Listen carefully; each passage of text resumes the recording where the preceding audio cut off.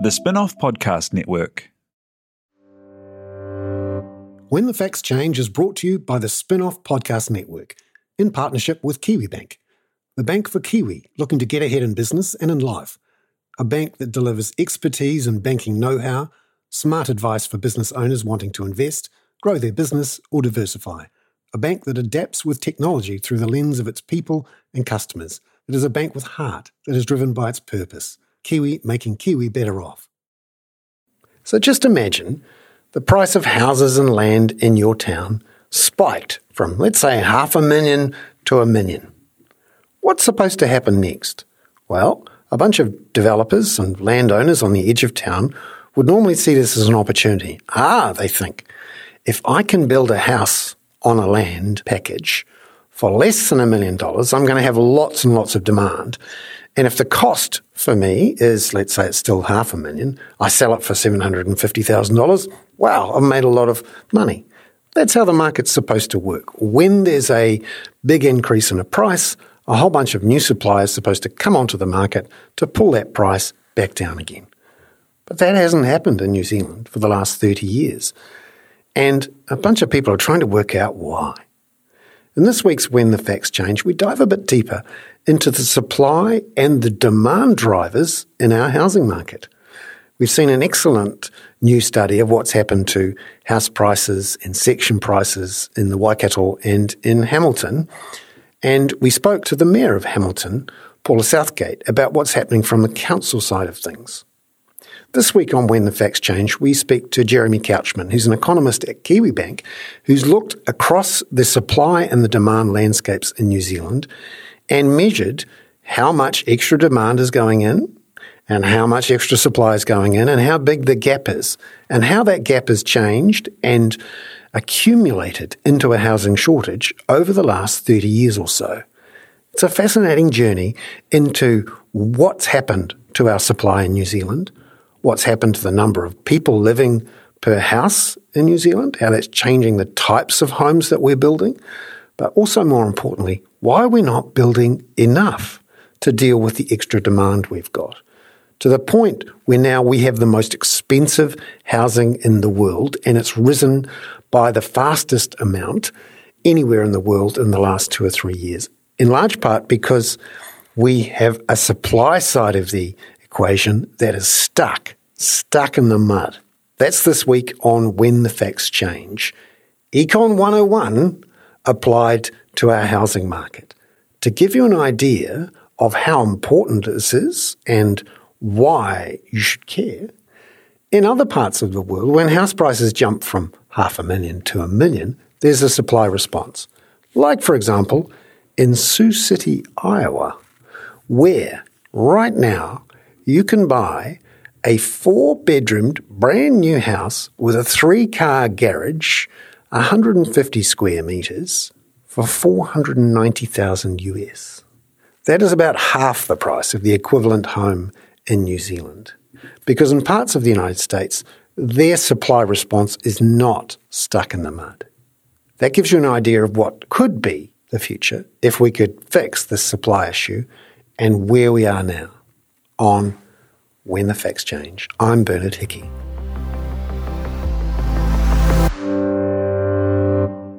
Well, kia ora to Jeremy Couchman, an economist from Kiwibank.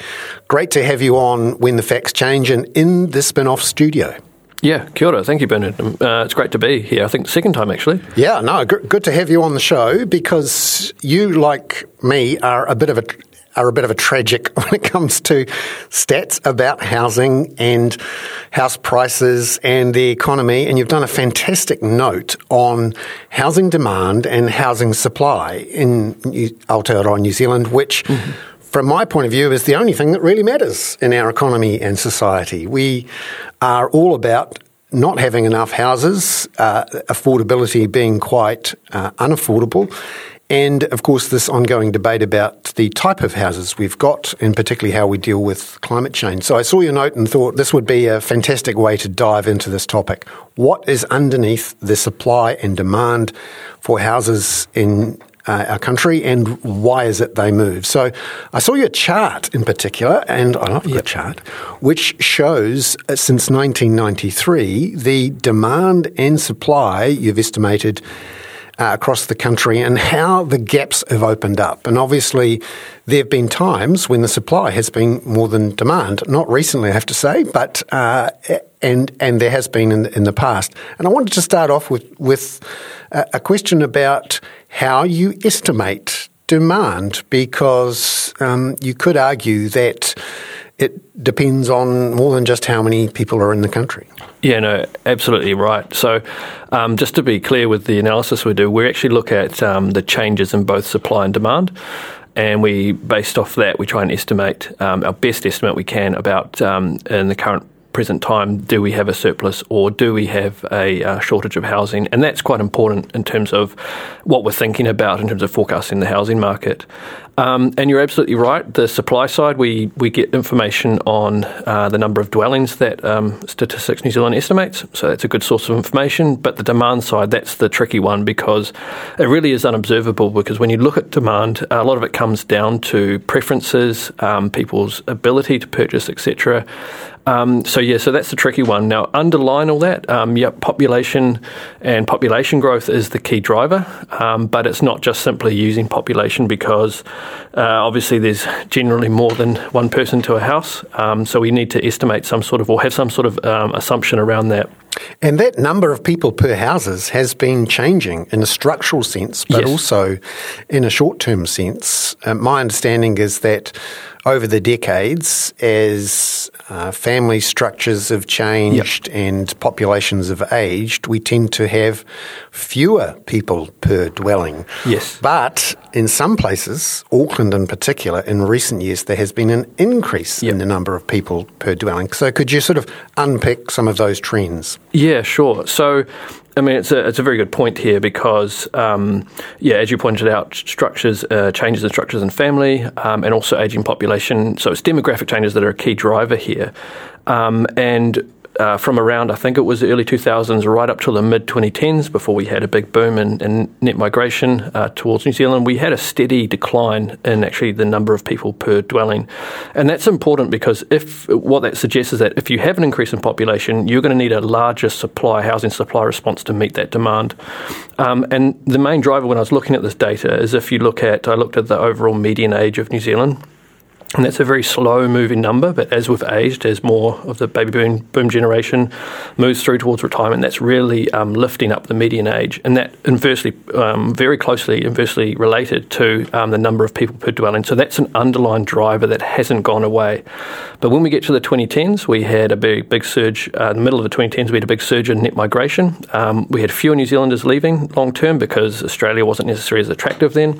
We had a lot more migrant arrivals coming in as well, trying to get opportunities here in New Zealand through work, etc. And that's important, because the migrant population in general, the long-term movements across borders tend to be of the younger generation, because that's the sort of people when countries go out and look for working visas, they want younger people that are just sort of starting out or haven't got too much, or got much more of their working life ahead of them.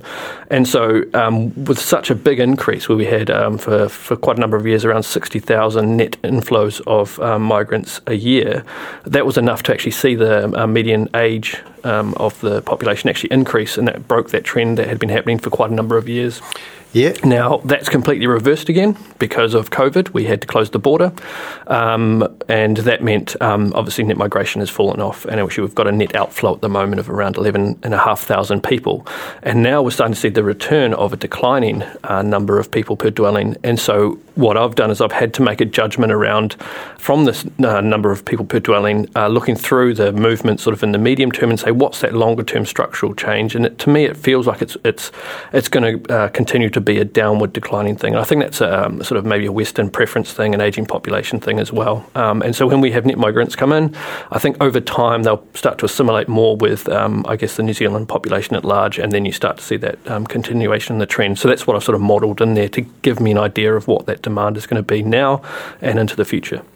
And as the number of people per dwelling falls, the type of dwelling that they're interested in buying or renting also changes. Could you tell us how that's reflected in the types of homes that are being built and what we're seeing being built not just in Auckland but around the country.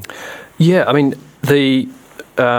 since we've had the mid-2010s, the increase in the population, there's been a constant increase in building consents, and we can break those down into both overall standalone building consents, but also multi-unit dwelling building consents. And there's been a steady increase in the share of overall building consents that are going towards the multi-dwelling units. So that includes townhouses, apartments, retirement villages, etc. And that's now, I think, around about 60% of all building consents, obviously a lot in Auckland, but also in other large centres. So that shows that, first of all, because they're multi-unit, they're likely to be, more chance than not, probably going to be infill housing, and that tends to be close to the centre of the city. People obviously want to be close to amenities, and also they prefer to have perhaps low maintenance, and obviously, these tend to be lower cost as well, builds, compared to having a large section with a standalone property in it.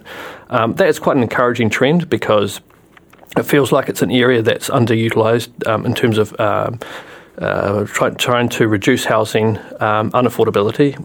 It would be to try and densify housing, as well as increasing, obviously, some of the city sizes as well.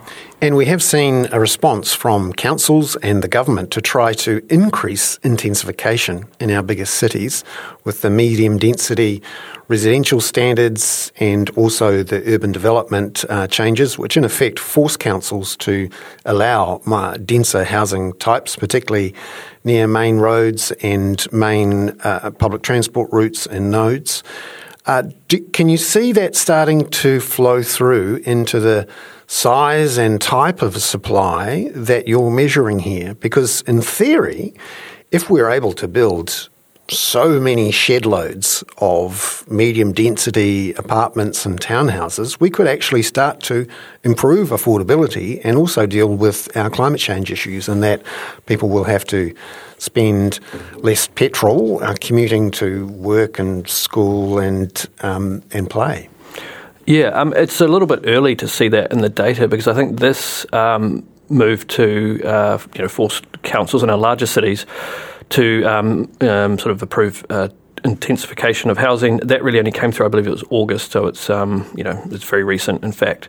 But what we've seen, I think it was following the change in the Auckland Unitary Plan, which might have been around 2016-17, I think there did seem to be a bit of a shift towards that, which that also promoted more dense housing in Auckland. So there's definitely been a shift. I absolutely agree that certainly this is part of the mix of the solution to reducing the housing shortage in New Zealand, and you do get bang for buck because you are building houses close to transport hubs. You're using existing infrastructure without having to push out and spend a lot of money on infrastructure, putting them at the fringes of cities. You're actually utilising what's there. So that's less resource intense. Clearly you still need to invest in existing infrastructure because that may not be able to handle a significant increase, but that is, I think, an important point. Another thing I'd just make about this intensification, this is something that's obviously going to change and will take a lot of time to come through the figures anyway. I mean, at the moment we have a cooling housing market, and probably for a lot of developers, it's that rise in uncertainty means that they probably aren't going to go out necessarily right now and start to bulldoze houses in the middle of our cities to start chucking up these houses. I think this is going to be a much more of a long-term switch. Yeah, that's an interesting point you make about how as soon as house prices stop rising, and maybe even fall a bit, as they have in the last year, a lot of the developers pull back, and a lot of the people who might be investing, particularly rental property investors, who might have been buying apartments off the plan or looking to fund some of the new builds of townhouses, they all pull back because the main reason to buy a house is to get the capital gains on the value of the house. But in the process of pulling back, as soon as house prices stop rising, you effectively freeze your supply response, which is in theory designed to get housing more affordable. I'm interested in, how there's a dance, if you like, between supply and demand, which means that, strangely, unlike in other markets, house prices go up And then they don't necessarily come all the way back down again. They sort of freeze or they ratchet. Could you tell us a bit more about, how this process of supply reacting to prices means that we don't actually solve the problem of actually pushing house prices back down again to make them affordable? I guess I'd say that one of the key drivers in being able to develop and expand the housing supply is you need a ready supply of new land, and not necessarily green fields on the skirts of the outskirts of cities, but also the ability to build more dense housing also in the middle of cities. So when you tend to have a fall in house prices, and if you have a large increase in house prices, that does incentivise people to start to develop some of the land that they have. But unfortunately, at the moment, we've seen large increases in interest rates. That's pushing up the cost of, say, servicing loans, and actually it's making it harder or tightening credit conditions for people to be able to invest in and actually expand the housing supply. So that is certainly weighing on the housing market, and it's likely to also weigh on the supply of new housing as well over the next year or two. When the Facts Change is brought to you in partnership with Kiwibank to help you understand the issues affecting the economy. And that's what their team of experts is here to do too. Here's Kiwibank's Chief Economist Jared Kerr with his prediction on what we can expect from the housing market and interest rates for 2024. We've seen quite a correction in housing across the country. So house prices fell from the lofty levels that we saw in 2021. The Reserve Bank has pushed house prices down by design and by lifting interest rates to very eye-watering levels. I think the housing market has found a bottom, and I think we'll see house prices rising over 2024 and into 25-26. The housing market will be better balanced. We have seen a surge in migrants, which is adding demand to the housing market, and I think we'll see house prices naturally lift on the back of that surge in migration and hopefully an easing in interest rates later on. Visit kiwibank.co.nz to stay up to date with detailed economic analysis and forecasts from Jared and other Kiwibank experts. They take big issues from both here and overseas and make them relevant to Kiwi businesses. Are you making the most of your KiwiSaver investment? Generate is an award-winning KiwiSaver provider with a track record of strong long-term performance. Making a smart decision now could add tens of thousands of dollars by the time you reach retirement. Book a no-obligation chat with a Generate KiwiSaver advisor today at generatekiwisaver.co.nz/get-advice. A copy of the product disclosure statement is available at generatekiwisaver.co.nz. The issuer of the scheme is Generate Investment Management Limited, and of course, past performance does not guarantee future returns. Ready to rediscover the joys of cycling? With over 300 kilometres of cycle paths across Tāmaki Makaurau, jumping on your bike and going for a ride is such a fun way to discover the city from a different perspective. Cycling is getting more and more popular across Auckland, so now's a great time to join the hype and give cycling a go. Head to at.govt/cycling to find your nearest cycleway today.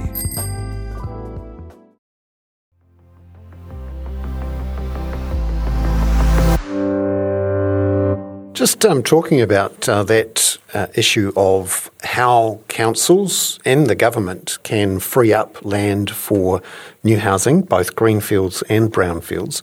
I wanted to go back to your chart because I think you can learn a lot from charts, and in particular your chart that goes back to 1993, which shows a big drop-off in demand for new houses through the late 1990s as the number of people coming into New Zealand dropped off. But the dark green line, which is supply, actually shows a continued increase in the amount of supply of new housing. I suppose you could call it a lagged response to an increase in prices earlier in the 90s. But also at the same time, there was a relaxation of building standards, which allowed the building of an enormous number of apartments and townhouses, particularly in Auckland, and often clad in building materials that, as we've learnt, were either incorrectly installed or were problems in themselves and led to an entire generation of housing being affected by leaky building.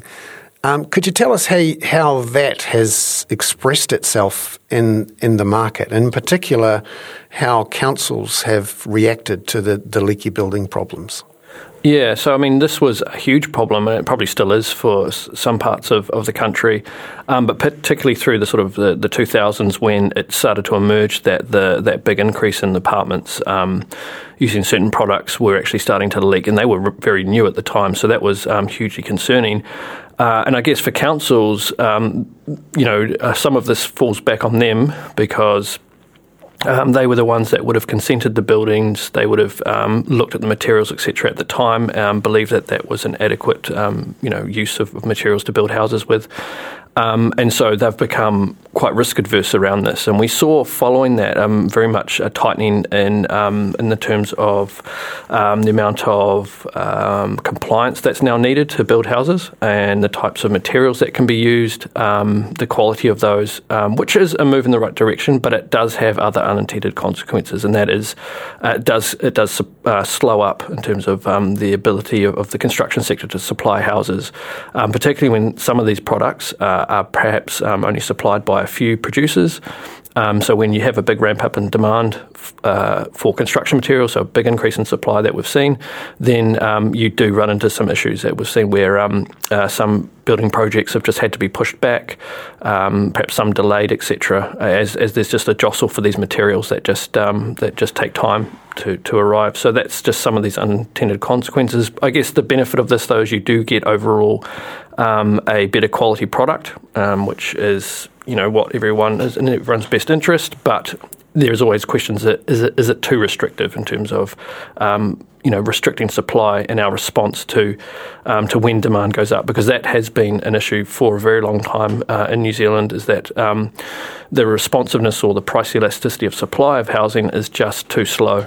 So that's the price elasticity is a great line because it essentially explains how reactive, how quickly, how much the house building and development sector respond to a price change. And we got an excellent paper out from the Treasury, Reserve Bank and Housing and Urban Development economists who look at what's happening with our housing market, as they should. And they had a look at the Hamilton and Waikato area to see what had happened to not just housing costs, but house construction costs and also land costs.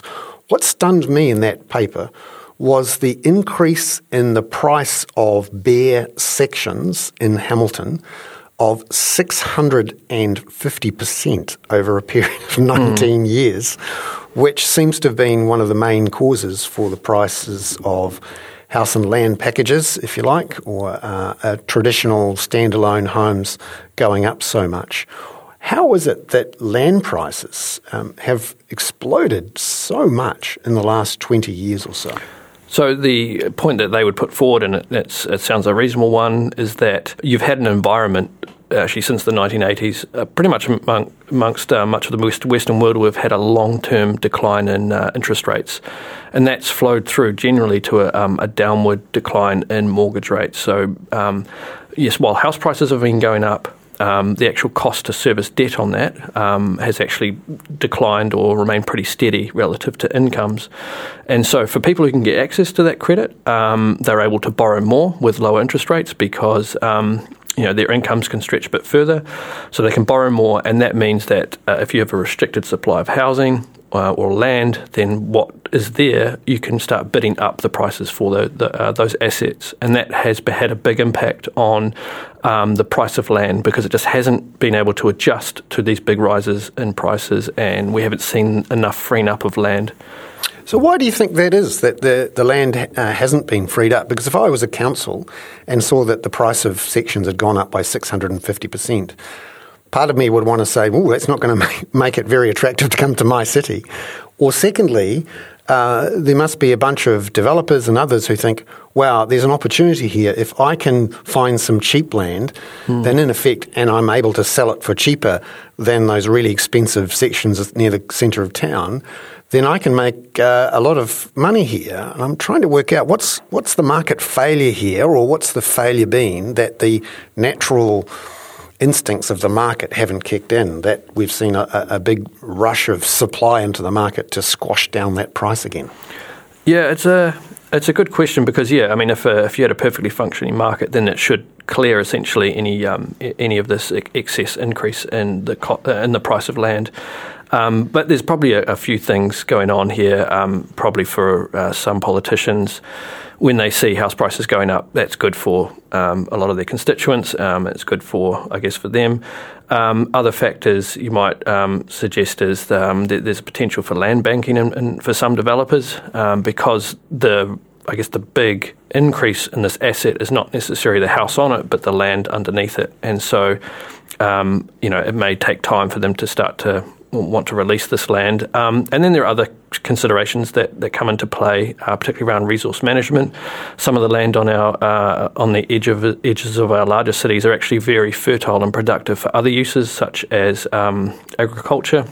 We know in South of Auckland and Pukekohe, it's well renowned for having very fertile soils for the production of fresh produce. And so there is that political pressure from certain groups not to necessarily develop that land too quickly because of its other perceived values as well.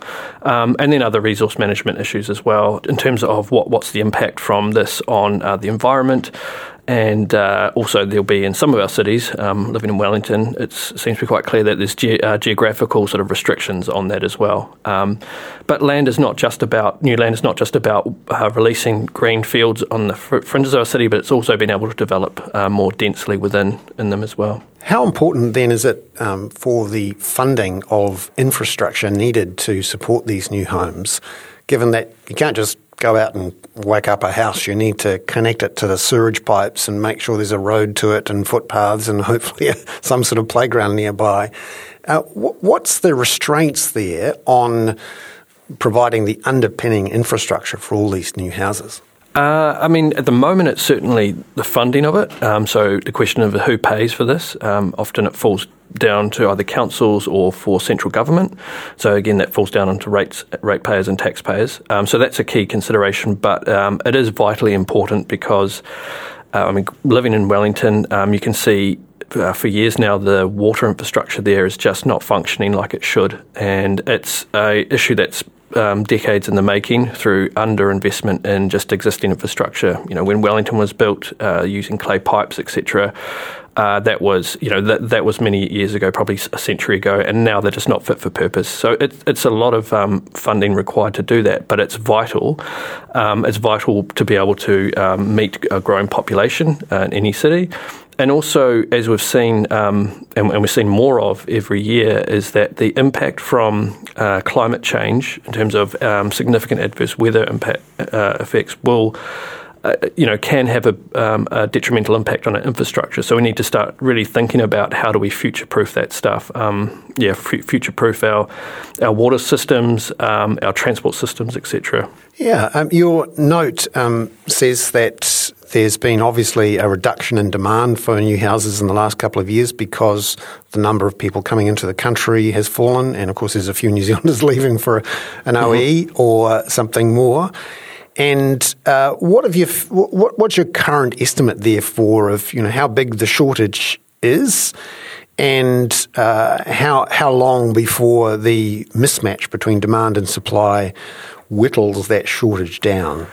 Yeah, so just basing our new estimate on the data at hand, so our population numbers, making assumptions around people who are dwelling, and then looking at the supply of dwellings from Stats New Zealand, we sort of estimate that over the last year that yawning gap between supply and demand has actually reduced the housing shortage significantly from we had around 60,000 to around 25,000, something like that in that order. So that's a huge decrease. And then based on those current trends, we tried to project forward what's the sort of our best prediction. And it sort of suggested over the next 12 months, maybe a little bit longer, we actually start to see that shortfall, that shortage in housing actually disappear, and we start to go back to a period which we've seen in the past of actually a building up of surplus of housing in New Zealand. There are some uncertainties around this. The data on dwellings, the supply of dwellings we get is based on estimates from Statistics New Zealand, and they use, my understanding, is building consents data. as an indicator, which is a good indicator, but it's not always going to guarantee that if you've got a consent, you'll end up having a house at the end of it, or even in addition to a net increase into the housing stock. And that's because, first of all, in an environment now where the housing market does decline or is declining, then you may see some developers actually pull out of, even though if they've got a building consent, even though the cost to get one is high, they may still pull out. So you may not see that increase in supply. My understanding that's not that common, but it does happen. And then if you're doing large infill housing projects, which we are seeing a lot of, then if it's done within the centre of our, or near the centre of our cities, it usually means you have to remove or take away some existing housing stock. So you're actually not getting as much gain from that. And then also we've got a lot of delays we've seen in terms of anecdotes and what's been reported in the media of getting materials, which is pushing out some of the time for these developments to actually occur. And so there's a good chance that Stats will revise the estimates I've already released on the dwelling numbers, and so that may push out our estimate of when we start to see the shortage disappear by another year or so, but we just don't know. We're just going by the best data we have at hand, and so that suggests that, within the next year. So Econ 101 says, when you have an increase in supply and a reduction in demand, and the price should fall. And what does that mean for your forecasts for house prices, which have already fallen quite a bit since their peaks in October and November, depending on where you are in the country? So overall, what do you think this means? I mean, the biggest driver here is the tightening of credit in terms of the impact on house prices. So mortgage rates have risen significantly over the last year, and we've got more and more people rolling off and actually having to refix, which is tends to be the flavour or the favourite thing for New Zealanders to do, is to fix their mortgage rates. And so they're rolling off onto higher rates, and that tightening. So it's harder to get access to credit. Credit's more expensive. So that's having a bigger impact than, say, this changing in supply and demand at the moment. We're expecting house prices to continue to fall and trough at around about a 30% annual decline by the end of this year.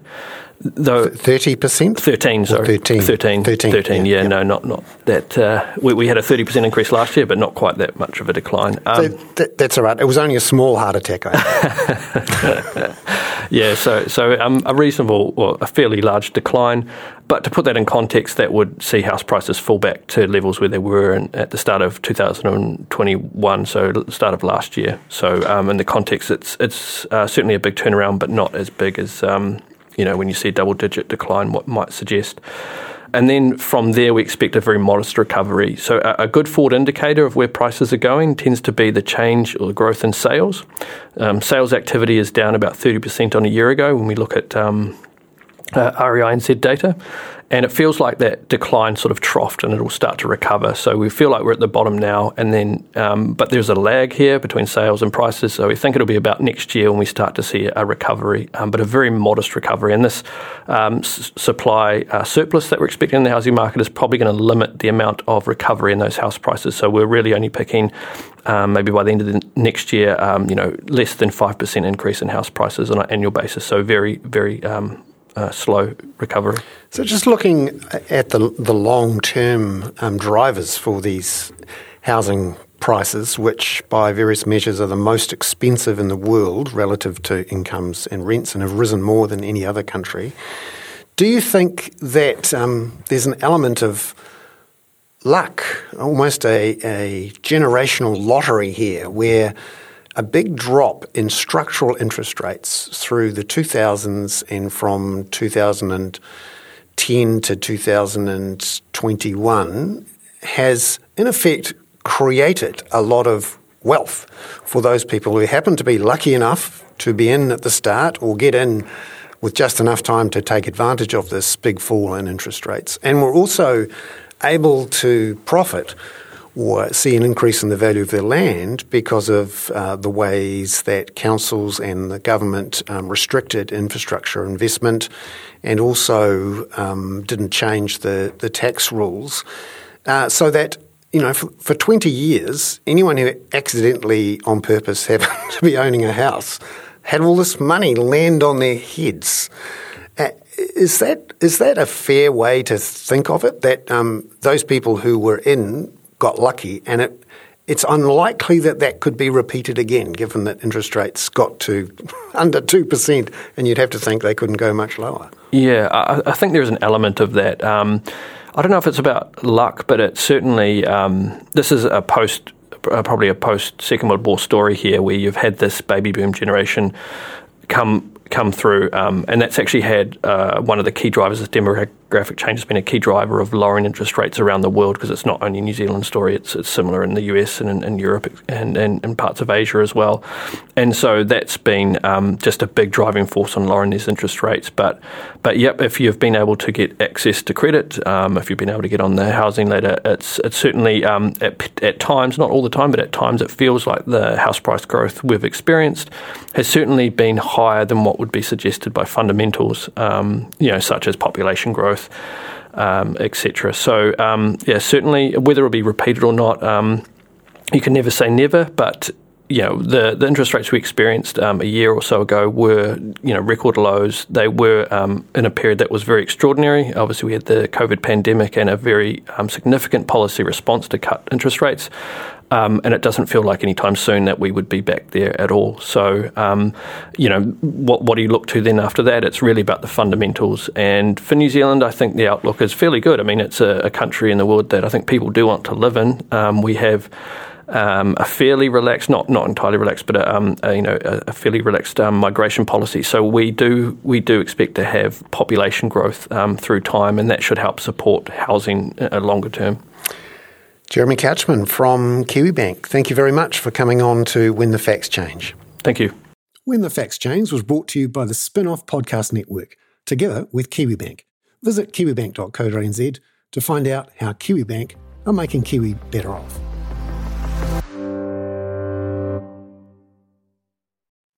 Kia ora e te iwi, Te Aihe Butler here, podcast manager at The Spin-Off. If you enjoy listening to our podcasts, consider supporting our mahi by signing up to become a Spin-Off member at thespinoff.co.nz/donate. The Spin-Off Podcast Network.